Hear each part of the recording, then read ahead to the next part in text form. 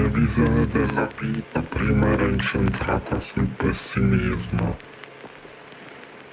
Poi si cresce, si fanno esperienze nuove e ora so che esiste sia il male che il bene. Occorre solo capire come fare a non lasciarsi prendere né dall'una né dall'altra.